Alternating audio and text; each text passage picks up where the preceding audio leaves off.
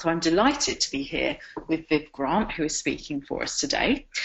I think it was 17 years ago, Viv became one of the youngest primary head teachers in the country, which was the start of a journey that brought her to her role today as a leadership coach, trainer, consultant, and author, and other things too, I'm sure. So now, I'm very happy to hand over to Viv. All right, that's lovely. Thank you, Liz. So to begin with today, with regards to the presentation, we're going to begin by just giving an overview of what the webinar is going to be about today. So the first thing we're going to look at are strategies in achieving a work-life balance. How to recognise the importance of looking after your own well-being as well as that of your team, because you'll know as a school leader just how important that is. And really importantly, how to lead without sacrificing yourself. You'll know as school leaders, and I know from my own personal experience, that that's one of the hardest lessons, how to really give the best to my school, but making sure I looked after myself in the process. And the importance of the relationship with the governing body in offering support. And really importantly, how to minimise stress and maximise your own efficiency. So the question we really need to ask ourselves is, why do school leaders need to find ways to achieve a greater work-life balance? And as you're sitting there now, I'd really invite you just to think about that for yourself. Why is it so important that you, as a school leader, find a way that really enables you to achieve what's best for you, both personally and professionally? So just take a few moments just to think through that question. Well, we know that data tells us that 80% of people working in education have suffered from stress. We also know that just 8%, when they were surveyed by a recent poll, so that they only 8% of schools said that they have a well-being policy that is implemented. 89% from this survey, which was conducted by the Education Support Partnership, said that workload was a main cause of their mental health issues. And I think that's something we really need to explore and try to work out to understand. And also, just as depressingly, 13% left their job as a result.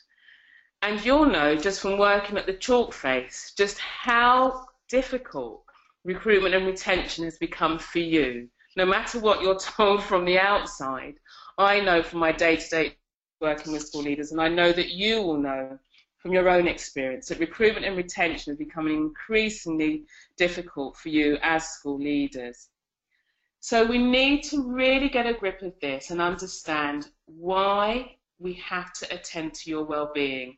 If you just have a look at this little image here from the book Staying Ahead, and just look at the image on the left and the image on the right, and which one would you say you're more aligned to in terms of where you are now as a school leader? I know that for many school leaders, they feel more aligned to the image on the left. That whole sense of actually having a lack of clarity, not being as aware as they would like to be, and to varying degrees experiencing levels of confusion, frustration, overwhelm, and so forth. And why we need to attend to your well-being is because we want you to be leading from that place on the right-hand side, that right-hand image where you are in charge of your ship, you know which direction it's sailing in, and you know the quality of your leadership and the feelings that you need to have to enable you to steer both yourself and your school in the right direction. And one of the reasons why we need to understand this, and we need to really help school leaders get in touch with what well-being means, is because for too long we've become too attached, I would say, to this image of the superhead. And I know this, I'm just as guilty as the next person, that when you're a head teacher, you put on that cloak in the morning, and really we know why it's there, because to protect yourself from, the numerous complaints and so forth that will come your way during any given day. But the reality is you're human. You're not a superhead. You are a human doing a humanitarian role. And that requires that you stay in tune to yourself. And it's this lack that we see so much in the profession of individuals not being able to take off this superhead armour, or this superhead cloak. So people become detached from their feelings, and actually leadership becomes more operational than it does a heart-centred endeavour. So one of the things we need to recognise when we talk about well-being, it's about putting your humanity first and recognising that you have feelings just the same as everyone else. So when starting with this, where do we need to begin? And I would argue that we need to begin with looking at your emotional needs, because that's what distinguishes us from everything else. That as human beings, and if you're familiar with the work of Daniel Goleman, you'll be very much aware of how he talks about the best leaders are emotionally literate. And to become emotionally literate, we need to recognise that we have basic emotional needs. We all need to feel accepted. We all need to feel listened to. We all need to feel valued. We all need to feel supported. Just look at the children in your school. You'll know the ones who have a healthy inner emotional life, because they'll be experiencing these things. And equally, you'll know the individuals for whom this isn't true.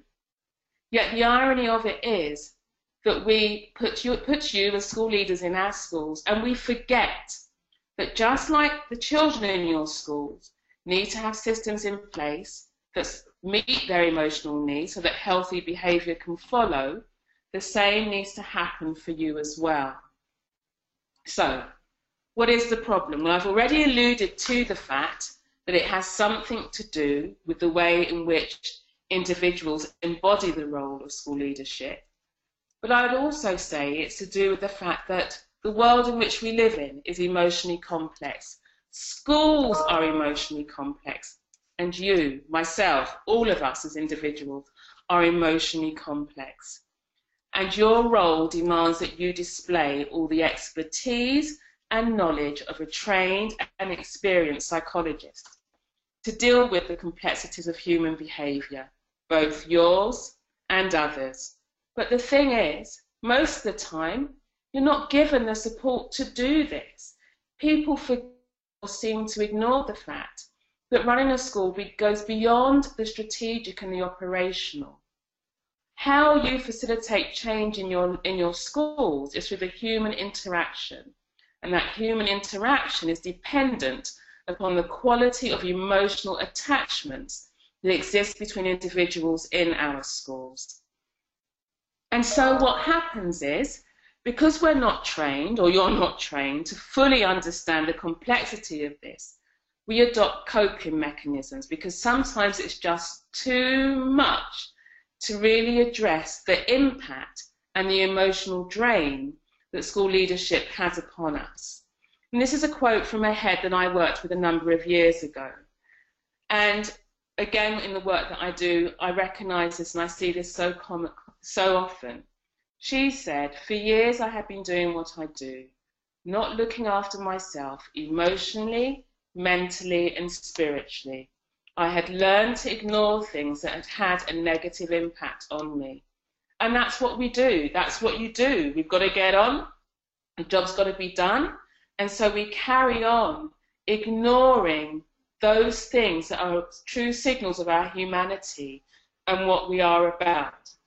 And very often, it will lead to individuals getting caught in something called the sacrifice syndrome. I've mentioned the work of Daniel Goleman. If you're familiar with also other professors in the field, you will also know the work of Annie McKee and Richard Boyatzis and their work around resonant leadership. And this is a model adapted from their book that I've used in Staying Ahead, which talks about the sacrifice syndrome and what happens when leaders who work in high power, high stress roles develop practices and ways of being to meet the demands of their role, but without paying due attention to what is happening to them. So again, just take a few moments to look at this image. Does it resonate in any way? The having to be reactive and respond endlessly to emergency, crisis and threat, but without having any support or very minimal resources to actually help you break out of that way of being. And do any of these symptoms resonate with you? I know for myself as a head teacher, when I was a head, self-doubt, I actually thought it was normal. I didn't realize that actually it had a lot to do with me being constantly tired and not having the time to reflect properly on what I was doing. There were times when I'd carry a headache for weeks on end and think it was normal. I was just busy. And there was nothing at that time, and I had no space either, really, to allow me just to stop and reflect and actually ask myself, is this normal? Is this the way? Is this enabling me to be my best self, or my school to be at its best as well? And again, just ask yourself, do any of these symptoms resonate with you in terms of the pressures that we put upon ourselves or you put upon yourself as a school leader?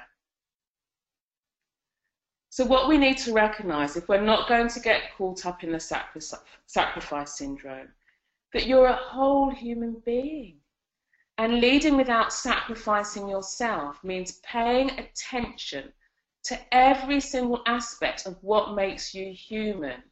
Spiritual does not necessarily mean having a religion, but it does mean being connected to your values and your purpose and knowing what's important to you. And having practices that enable you to realign yourself with that. Emotional, physical and mental, I think, are pretty straightforward. But we need to pay attention to all of these aspects. And why is it important to do so? Because when we do this, we deepen your self-understanding. You get a better understanding of what motivates you, what is underpinning your values. I'm just coming from working with a head teacher today who had a real insight into her beliefs and how they were impacting in terms of how she was embodying and holding the head teacher role. We need to develop your emotional resources. Why? And again, you know this. How often are you emotionally overdrawn at the end of a week, at the end of a day, at the end of a half term? Because you're giving to others. And equally, we need to sustain your sense of vocation and purpose. If I look at the education landscape now, this is one of the things that saddens me the most.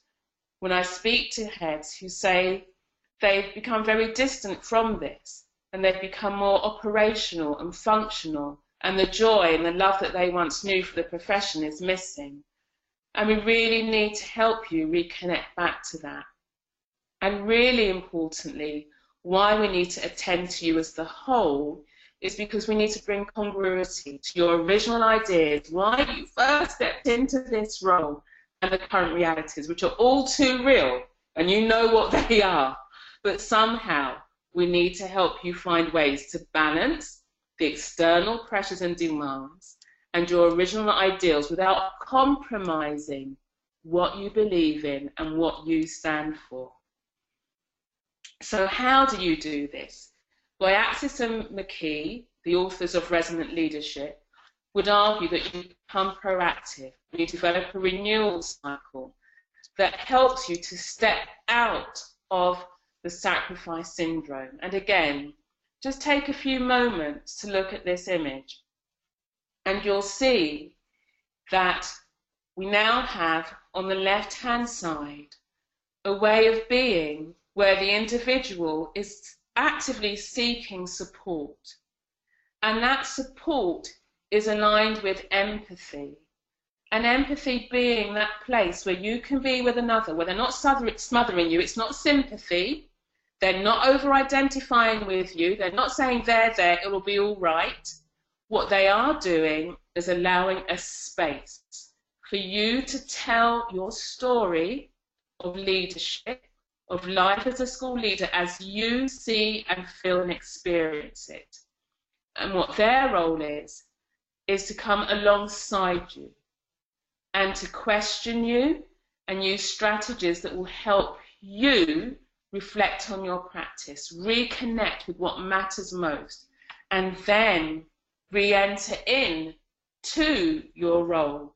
But you'll see now that some of the labels are slightly different on the right-hand side. No longer does it talk about a sacrifice syndrome.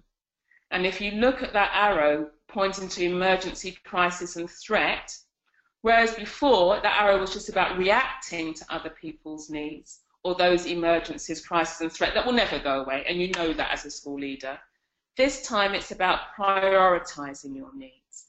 And because, prioritizing your response to other people's needs. And because you're allowing yourself the time and space to do that, you're more proactive, you're not reactive. You're creating a foundation for your leadership to become sustainable. And you'll see it is a cycle. You dip in and out of this way of being, but you're no longer neglecting yourself in the process. So why is it important to do this? Again, by Axis and McKee, they say sustainable, effective leadership occurs only when the experiences of the sacrifice and stress of leadership are interchanged with those of renewal. And we can't do it without that. If you've read Staying Ahead, you'll know what happened to me. And I know that you will have colleagues, and maybe even yourself, who at the moment you don't have any process that's to do with renewal, and you know what the impact of that is. And in relation to this, we do need to consider the role of the governing body in this, because they are there to support you, and they do need to fully understand the requirements of your role. They need to develop an accurate understanding of what your support needs are. Again, I think too many governors don't fully understand this. I'm often amazed at how many schools do not see the correlation between school sickness and absence data, and ask questions that really dig behind that. We have evidence of schools who've had really high school sickness and absence, but when they started to invest in the well-being of the staff, the well-being of the school leaders, sickness and absence were reduced dramatically. And we hear it a lot about schools developing a well-being policy. I'm all for that, but what I also think governors need to recognise, it's more than just a paper exercise. And practices need to be put in place that will enable schools to sustain whatever they think will support well-being, and also to ensure that they're not short-term quick fixes, because that doesn't really help anyone. Again, something that I feel very strongly about, and it's a key message in the work that I do, that when you step into the school leadership role, it is a journey of personal and professional growth. And if you really, really want your school to grow, you have to invest in growing yourself as a whole individual. And I think it's important that governors understand this. Governors also need to understand their duty of care, and it's very much repeating this next bullet point, what I've already said. It's as much about caring for the person in the role as it is with securing high standards. And again, not that I'm an advocate of a business practice in education, but one thing I would advocate is looking at good examples outside of education, where CEOs who face similar stress levels to heads are provided with different types of support, more commonly coaching, to help them deal effectively with stress and maintain high levels of performance. So I'm going to just quickly go over 5 ideas to minimise stress and maximise efficiency. Some of them might resonate with you, others might not. But just have a look. So very quickly, I'm going to look at develop a reflective practice, build supportive connections and networks, capture the golden moments, get a coach and put yourself first. Why develop a reflective practice? Because essentially, and we all know this to be true, that life can only be understood backwards, but it must be lived forwards. And very simple things that you can do is making time to reflect at the end of each week, not on what's gone wrong. I know our brains tend to go that way, but what's gone right and what can you learn? Equally, build supportive connections and networks. And I really would encourage you to think about the different quality and types of these. Really important, particularly when you're in the head teacher role, you need actually to be in relationships where sometimes you're not the one who's giving. You're not the one who has all the answers. And you have people there who actually can care for you. Capture the golden moments. For me, this was one of my survival mechanisms when I was a head. I would go and listen to my school choir on a Tuesday afternoon.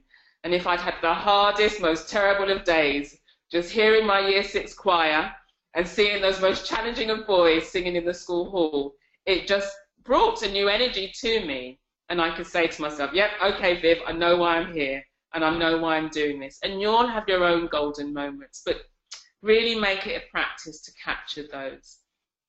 I could not say this, but I have to. Get a coach, or if not a coach, some sort of support that is yours and yours alone.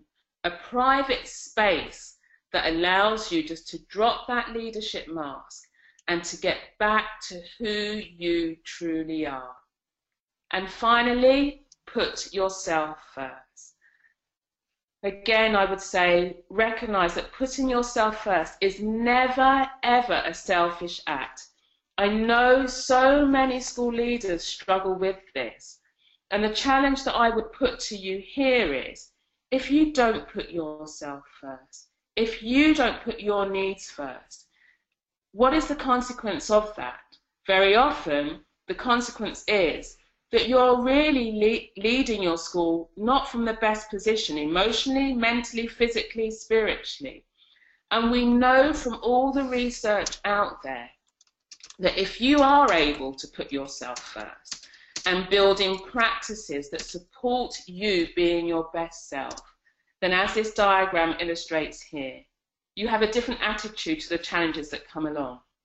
You're really able to develop and lay down the skills that are necessary. You're able to really align yourself to your vocation and your calling.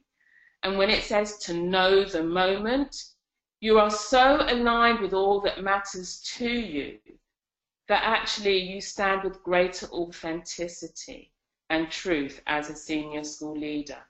So putting yourself first is never, ever a selfish act.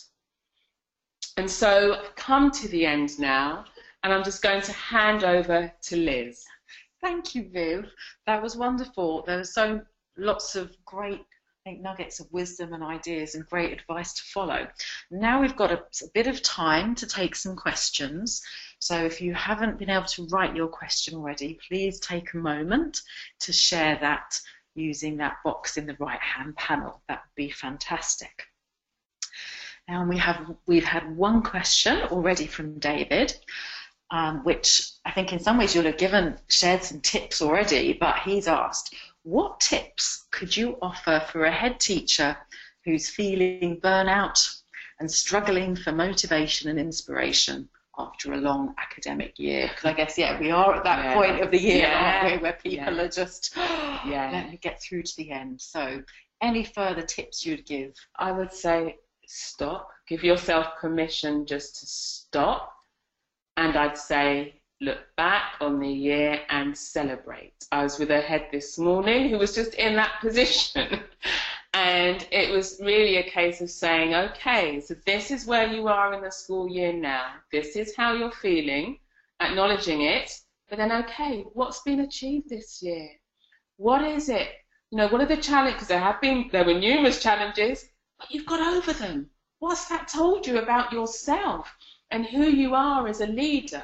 And if you can focus on the good, it does just create a different thought processes for ourselves, and our energy levels change and we begin to think in a more solution focused way. So I would say, you know, acknowledge what you've done well, make time to celebrate, book in some time to rest and really, really rest over the summer holidays. They're the main tips I would give. Fantastic, thank you, Viv. And Jane has asked, any advice for someone about to enter into a leadership role? Yes, yes. I have lots of advice here, Jane. I think the advice I would give is be prepared. It's going to be a growth, it's going to be about growth, and you need to recognize that where you are now is going to be very different from the role that you're stepping into. And the question I often ask individuals is, before they step into the role, ask yourself, what do I think this job is asking of me, or this new role is asking of me? And then, what are the qualities that I already have that will enable me to step into the role confidently? And are there any other qualities that maybe I have not yet developed that I know I'm going to need so I can confidently step into this role? And then seeking out support. So who can I turn to? Who is going to help me develop this skill set? Because one of the things with teaching, I think it's one of those professions where we get our sense of self-esteem and our identity and our levels of confidence from doing well. When we do well in the classroom, when we do well with our pupils, our self-esteem grows. So it's very dependent upon our proficiency as educators. And what we find difficult is when we step into a new role, actually all those things that we once felt confident about, they're no longer within our grasp, and our self-esteem takes a dip. So just recognise that that is going to happen. So I'm telling you now, Jane, but actually recognise that it's going to be normal. It's a normal part of the change and growth process when you're stepping into a new role. Thank you, Viv. That's really helpful. And now Mandy's asked a question, again, very close to your heart. Where would you suggest finding a coach? And I suppose, well, Viv herself, of course, is a coach. And also, Mandy, I'd say as well that you know, we can, if you contact us at Optimus, we can recommend some coach. You know, we have some people we're in touch with too. But would you have any other suggestions, Viv, for what if they're looking for somebody local, or what would you suggest? I would just say do a search, to be honest. I would just say, and also think about why you want to coach, what you're looking for from a coach, because coaches will offer all sorts of different services, and I think in education one thing we need to get real clarity about is what we mean by coaching. So I think for yourself, Mandy, if you're looking for a coach, get clarity around why do I want one, and just write them down for yourself. You know, I want to coach for X, Y, and Z, because that will help you on your search, because then you'll know when you're speaking to different coaches, all right, so you will be able to help me with X, Y, and Z. Oh, perhaps not. You won't be able to help me with X, Y, and Z. The most important thing I would say, Mandy, is that you're in the driving seat and you have choice. It's not like a school improvement advisor is allocated to you and that's who you have. Coaching should never be like that. It should always be that you make the choice. So so empower yourself to do so by identifying what you would want from a coach and start your search from that point.